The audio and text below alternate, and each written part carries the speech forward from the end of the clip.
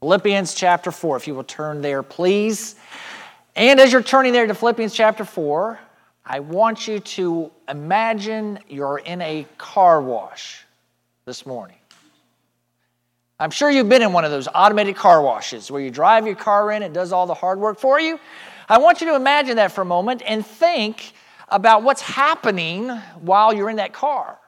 You know, outside of that car, it's literally a storm. There's water everywhere. If you have the one with the brushes, there's brushes beating everywhere. If you pay for the expensive one and you get the air, then you have all this hot air that's blowing as well. And yet when you're inside that car, do you ever feel concerned or worried that the water is going to drown you, the wind's going to blow your car off the parking lot, or that anything is going bad happen to you? In fact, it's quite enjoyable. Children love them, especially when the rainbow-colored soap comes over the top. And so it's an enjoyable experience, yet in reality what's happening around is wind and weather and water. And so I want you to picture that as you think about your life. That in the midst of a life that's filled with chaos and fear and anxiety, these words that you see on the screen can be a moment where there is peace. See, isn't it true that life is often like this? And don't you have times in your life when you feel this way? You're worried about the chaos in your life. There's distress. There's conflict. And what you want to feel is calm, serenity, tranquility, contentment, goodwill, harmony. Aren't those the emotions that we really desire every day? As we would wake up, as we would live our life. And how we can live in life where we see the chaos and the turmoil and feel the tranquility and the harmony is because of peace. And our world talks about peace all the time. Peace in the sense of absence of military conflict, and peace in the sense of being at one with ourselves, and peace in the sense of all the injustice and all the racism and all of that gone so that we all live together in harmony. But our world often talks about peace and leaves out the Prince of Peace. And that is why there still is war and conflict and why people still have turmoil inside. Because without the Prince of Peace, without the peace of God, there truly is no peace. And God is the only one who can bring true and lasting peace. And Paul, as he starts to wrap up his letter in chapter 4 of Philippians, he reviews some of the themes that he has talked about. The unity that he wants to see in the church at Philippi, and the steadfastness he wants them to have as they face the false teachers. He also wants them to have this peace of God. And so this morning, as we hear Paul and we hear the Word of God, I want you, especially if right now, this morning, your life is not filled with peace, that as you hear God speak to you today, that the peace of God that passes all understanding will be in your life and guard your heart and mind. Paul begins in verse 2 of chapter 4 talking about unity and being united in the Lord. He says this, I urge you, Euodia, and I urge Syntyche to agree in the Lord. Yes, I also ask you, true partner, to help these women who have contended for the gospel at my side along with Clement and the rest of my co-workers whose names are in the book of life. As I just said, Paul is starting to finish his letter. And as I've told you many times, like any preacher, he'll say finally, and then he goes on and on. Okay, so Paul has been writing about unity, about steadfastness. And now he's saying finally, he's coming to the end of his letter. And then he talks about it again. And he says specifically this time, naming two people, two ladies, Euodia and Syntyche, that he tells them, ladies, I want to see you united in the Lord. Paul had seen the division in the church and he wanted it to end.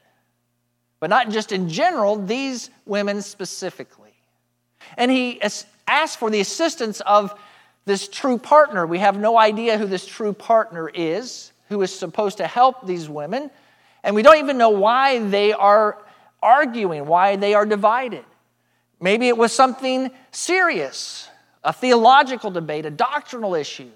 Maybe it was something very petty. Maybe they didn't like each other's hairstyles. I don't know. We don't know. But whether it was petty, whether it was something serious, they were not in agreement, and it was causing friction in the church. It was causing friction in their relationship. And Paul said, I want you to stop the division and agree in the Lord. Isn't it true there cannot be peace when you're at odds with your brother or sister in Christ? I'm sure you've had moments in your walk of faith where there's been a brother or sister that, for whatever reason, again, maybe something petty, something serious, there's division. Or you've been in a church where there are factions and there's fighting. Is there any peace there? Of course not. The peace isn't going to come until there's unity. But I want you to see where the unity lies. As Paul says, he says to agree in the Lord. That's where the focus of unity is. As we've already talked about in Philippians, because we are unique people, we have personalities that are different. We have preferences that are different. We have experiences that are different. So there's no wonder why we disagree on lots of things. And if we only focused on what we disagree on and what separates us, we never would be united. That's why Paul tells these ladies and he tells us to be united in the Lord, because that's what unites us. There's only one God. There's only one Savior, Jesus Christ, who saved all of us. There is only one way to salvation, grace through faith. We are all one family. We are all going to live together in a perfect place in heaven with our one Lord forever. These are the truths, these are the experiences that unite us, and that's where our focus needs to be. And notice also that these ladies and others, Clement and other workers unnamed, had been by Paul's side, and they had been very effective in proclaiming the gospel and advancing God's kingdom. But now they weren't, because they were focused on what was dividing them. And so this is true. A church that's divided not only has no peace, it has no mission. Because people then aren't focused on advancing the gospel or God's kingdom. They're focused on arguing, and they're focused on fighting, and they're focused on winning the arguments and the fights. And they lose their effectiveness in ministry. So Paul is telling them and tells us, if you want to have the peace of God, there must be unity. But this unity begins focusing on what unites us so that we can be effective in ministering for the Lord. Because not only do we have one Lord, we have one mission. And that mission is the same no matter what the name is on the church building, no matter what the name is on the denomination. The mission is to worship our Lord, to teach each other the Word of God, to strengthen each other as a family, and to reach out and tell others the news of the love of Jesus Christ. When we are united under one Lord, focused on one mission, that's when God can do the miraculous in ourselves and in our church. But we have to be united. And Paul sees the importance of that, and one more time tells the church to be so.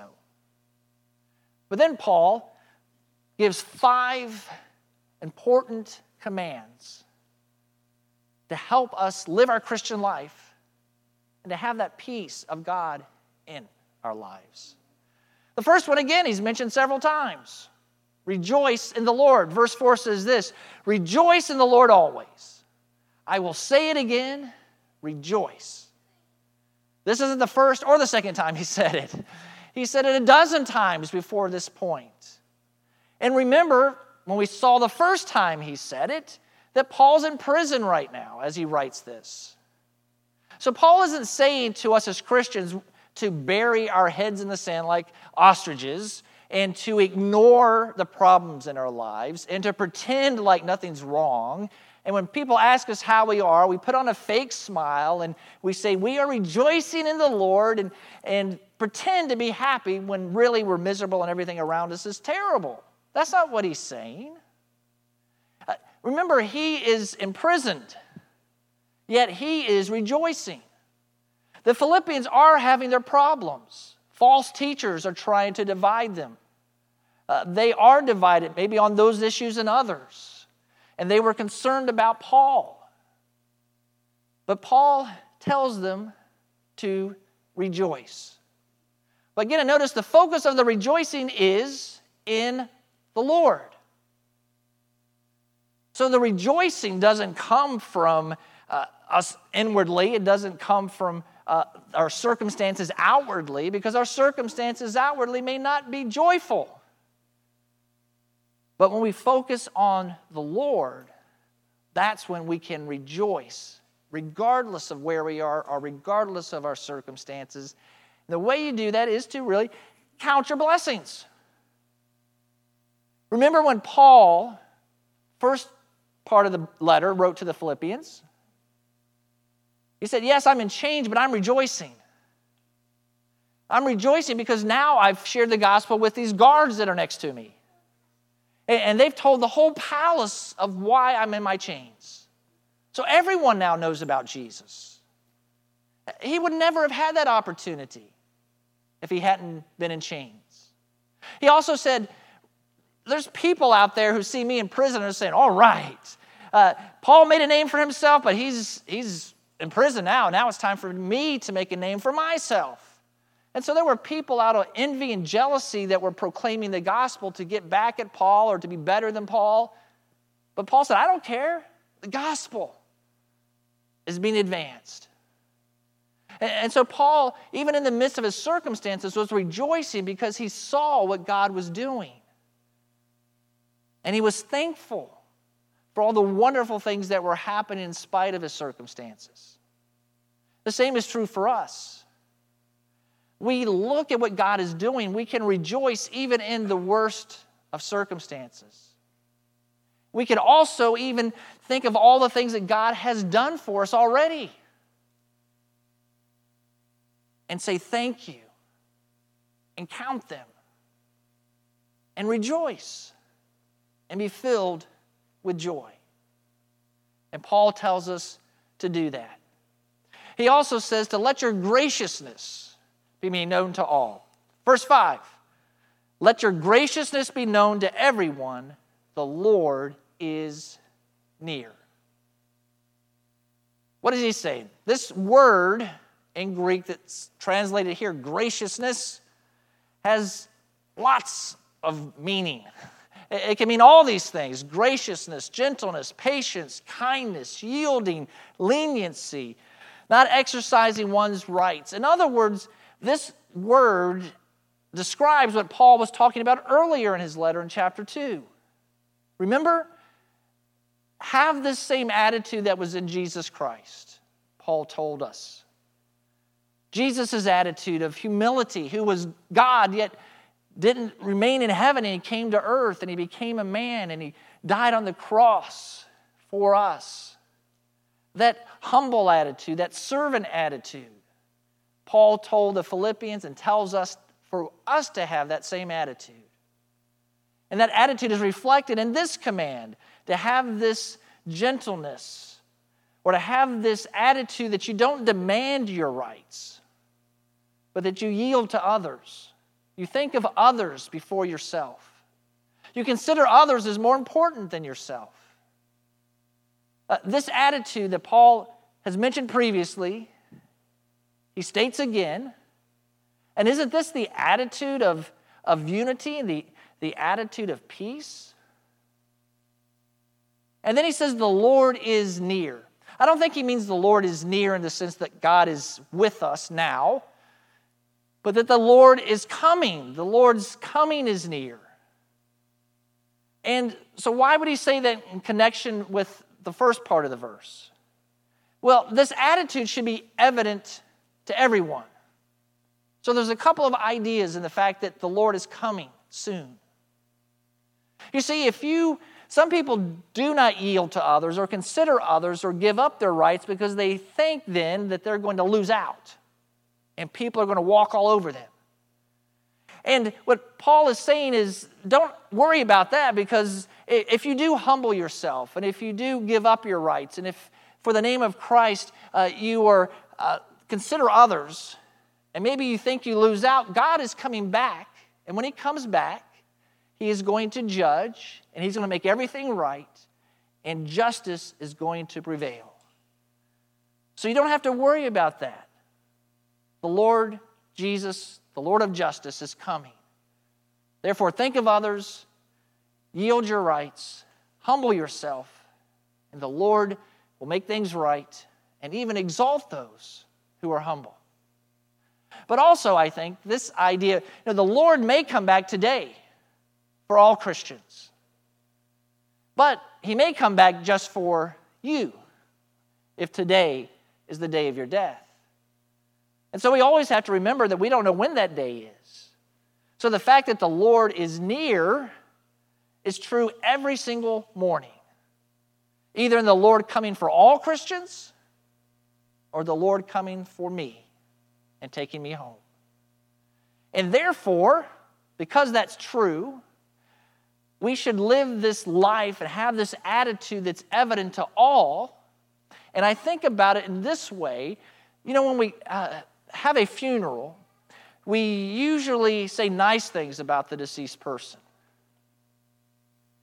We don't like to speak ill of the dead, and so we say nice things. But isn't it true we say this sometimes? He already has spoken his own funeral. And what we mean by that is that someone has lived a life so well, and it was evident to everyone, there's no need for someone to stand up and say nice things about that person. Because everybody knows it. They've seen it. They've experienced it. They have been impacted by it. And so someone who's lived their life well and their gentleness has been displayed to all, when they die, nothing else needs to be said. They've already lived their life.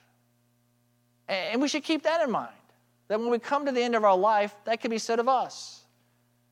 Their attitude, their gentleness, their graciousness, their humility, their humbleness, that attitude of Christ was so evident and so clear that everyone knows about it. And then the preacher doesn't have to lie at your funeral. You don't want that to have to happen to you, where they try to make up nice things about you. So that is the gentleness, the lifestyle, the attitude that should be made known to all. Then he says, don't worry, pray. Verse 6 and 7, don't worry about anything, but in everything, through prayer and petition with thanksgiving, present your request to God. And the peace of God, which surpasses all understanding, will guard your hearts and minds in Christ Jesus. This is a fact. Worry changes nothing, but prayer can change anything. Why then do we spend so much time worrying and next to no time praying? What's even worse is we worry about things we can do nothing about. I don't know why we do that. I could maybe understand worrying about things that we could change and trying to decide how to change them and what to do and how changing this or that would affect this or that. Maybe I could understand that. But that's not what we usually worry about. We usually worry about things we have no control over. That's why we're worrying about them. If we could control them, then we do something. But we can't do anything, so then we just start worrying. We start thinking about scenarios and worst-case scenarios and what's going to happen if this happens and what am I going to do if that happens and how am I going to cope? And the worry just starts piling up. Is there any peace when you worry? No. There is no peace when you're filled with worry. And Paul says then, don't do it. Well, that's easy to say, okay? But he gives a solution. Pray. When we pray, worry is gone. And Paul tells us how that happens. He uses these words for prayer. Prayer and petition, thanksgiving, requests. I think he's emphasizing the fact he wants us to pray. Wants us to talk to the Lord. That's the general word for prayer that he uses. Then he uses petitions and requests, and those are synonyms in Greek as they are in English as well. That's asking for something. Either asking for something for ourselves, asking for something on the behalf of others, and thanksgiving. And I think every prayer really should have thanksgiving in it, because every time we ask God for something, we should remember and thank Him for all the other things He's already done for us. And isn't it true that if He never gave us another thing, He's already given us plenty? The one thing for sure He's given us is our salvation. And that in and of itself is enough to thank Him every day, the rest of our life, and every moment of eternity. So maybe you've noticed my public prayers usually begin with, thank you, Lord, for something. It reminds us that as we start to ask, that God has already given us so much. So Paul says, don't worry, but pray. And when we pray, this is what happens. We often pray for God to change our circumstances, to heal us, to give us wisdom, to change the circumstance for someone else. Isn't that usually what our petitions are? We need God's help. We want Him to change something. Well, often God says yes, and He does change. He changes us by healing us. He changes our friends by removing the obstacle in their life. But you know this. Sometimes God says no. Sometimes God says you need to wait. Sometimes He says, I got something better for you. That thing you're asking for, that's chump change. I got something much better than that for you. So even when we pray, He may not change exactly what we're asking for, but I'm certain this always happens. If we are genuine in our prayers, God always changes us. Because as we pray, God may give us a different perspective on what we're going through. God may give us insight into why this is happening. God may strengthen our faith so that we're able to continue in life with what we're facing, even though God doesn't change it. And because of that, God changes us, and He gives us this gift of peace. Paul calls it the peace of God that surpasses all understanding. In other words, you look at your circumstances and you think, there's no way I should be at peace. Someone looks at your life and say, there's no way, you should be a wreck. How can you have peace? Well, it's because God has given it as a gift. And God gives it as a gift, and this is the ironic part. When He gives us that peace, it's then like a military garrison. That's the word that's used there for guard. So the idea of peace coming from a military guard kind of makes sense. Isn't it true that sometimes peace, the absence of conflict, comes when there is a strong defense? In this case, this is what Paul's talking about. The peace of God becomes a defense for our heart, for our mind, for our inner being, our soul. Because Satan, in times of turmoil, times where we want to worry, he comes and he lies to us. And he'll say, does God really care? Is God really with you? He hasn't done anything for you. Why are you praying? Why are you bothering? God doesn't hear you. He hasn't changed anything. You see, Satan, in those times where we are weak, that's when he will come and he will lie and he will try to destroy us. And he'll try to separate us from God and he'll try to destroy our faith. But if we pray, then the peace of God becomes a defense to keep out those lies. And when those lies come, instead of worry and anxiety coming and we start to say, well, Satan, maybe you're right. We're able to say, no, Satan, God's with me. I don't understand what he's doing, but my faith is strong. No, Satan, God does care for me. Look at what he's already done for me. And then that peace guards us. It's a wonderful promise, but a simple idea. Don't worry, pray. I mean, that's the simple part of it. So the next time you even have a temptation to worry about something, stop and pray and see what happens.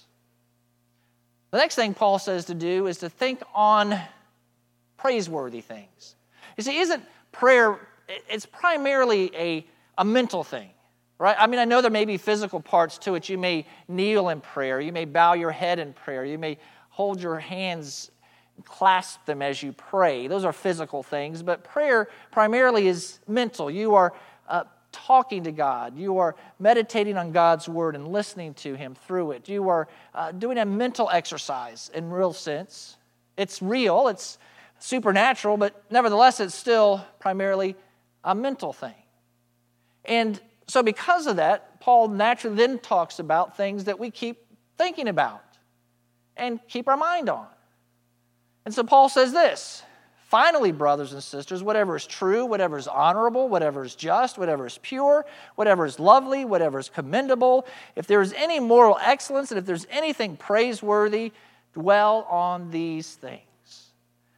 The problem we have today is that almost everything that bombards us, from billboards to radio to television to social media to the newscast, it's almost all negative, are filled with lust, are filled with conflict, filled with chaos.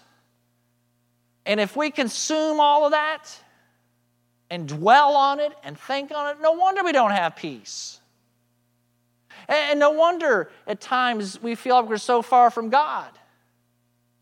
Is that God's character? Lust and turmoil and lies and murder, that's not God, that's Satan. So if that's what we think about, if that's what we put into our minds, no wonder we'll feel far from God. I mean, look at the list that Paul had. Again, true, honorable, just, pure, lovely, commendable, moral excellence, and praiseworthy. That's the character of God. That should be the character of us as Christians. But again, too many times we dwell on these things. Things that are false and crooked, unfair, immoral, hateful, reprehensible, depraved, and shameful. And then we wonder why there's no peace. We wonder why we're far from God. So Paul says, don't dwell on the list on the right side, one on the left. Dwell on those things. And if we dwell on them, not only do our minds are focused on right things, it does start to change our behavior and how we feel. You know this to be the case. If you just watch news 24 hours a day and all you hear is bad news, you feel like the world's a terrible place. I mean, you feel like all there is murder and conflict and destruction and death. And so you start to feel that way, as though life is that way. You start to feel depressed. Maybe you get angry. Well, stop watching the news 24 hours a day. That's how it's making you feel. Because there's so much more to the world and to life than what's shown on television. And that's why we need to dwell on that, rather than always dwelling on what our world throws at us. The last thing that Paul tells us to do in these verses is to live what you learn. And this really probably should be a verse that we read every single week. This is what he says. Do what you have learned and received and heard from me and seen in me, and the God of peace will be with you. I want you to notice the connection. You want peace? Then obey the Lord. Lots of times we want the peace of God, but we don't want to do the work that's needed to have that peace. Have you noticed so far what that's going to take? It takes praying. It takes unity. It takes dwelling on the right things. These things we have to do if we want that gift from God, the peace that He gives, the peace that passes all understanding. So just in general, if you want to say it this way, as Paul does here, he tells the Philippians, he's telling us what you know, what you have learned, you have to do it. Isn't it true that all of us hate to see hypocrites? I mean, we hate it in our politicians.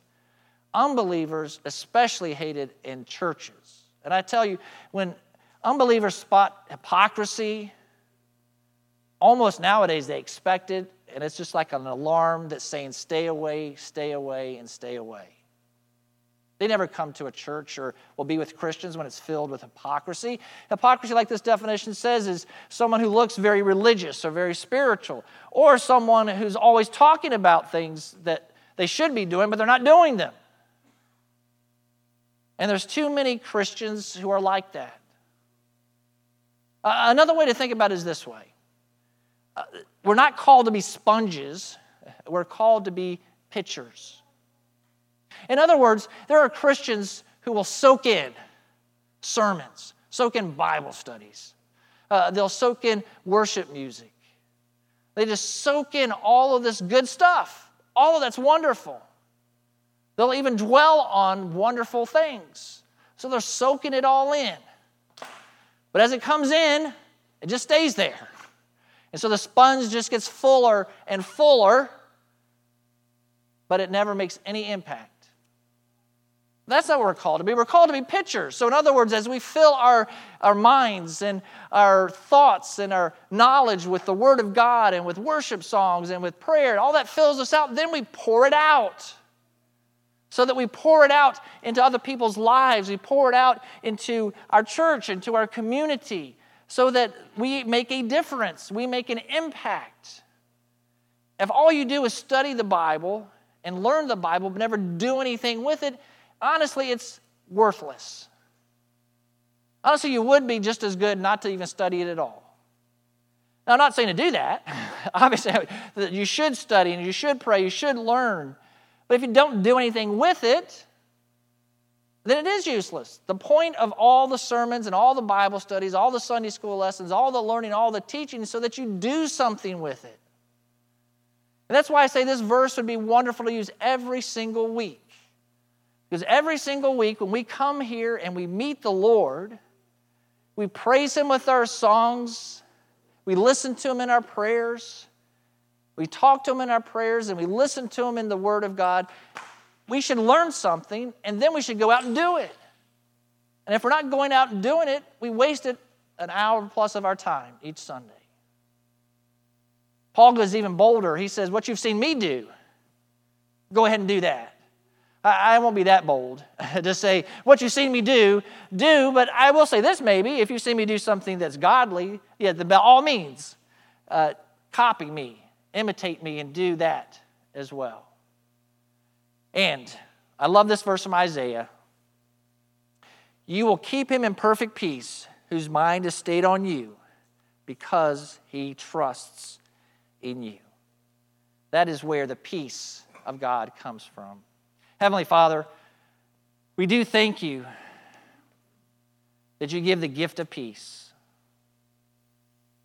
And I am thankful, Lord, that you have shown us here today of how we can receive that gift. My prayer is simple. It is this, Lord, that we have heard and we have learned, and now that we do what you have called us to do this morning. I pray for my brothers and sisters who today do not have peace. And God, that's because maybe their life is filled with turmoil, and maybe their focus has been on worry, or maybe there's too much division in their life and their relationships. And so, Lord, I pray for them that you would give them peace. I pray that right now as we respond, they would pray. And that, Lord, as you talk to them, then they would be obedient in doing what you've told them. And that, Lord, you would bring them that peace. I pray for myself and for all of us this morning, Lord, that we would do what you have called us to do. So, Lord, I pray as we seek your peace, we do what's necessary to receive it. So, Lord, right now is our time where we say yes to you. I pray it's as meaningful and as moving and significant as any moment we've had with you already this morning. And I pray, Jesus, in your name, amen.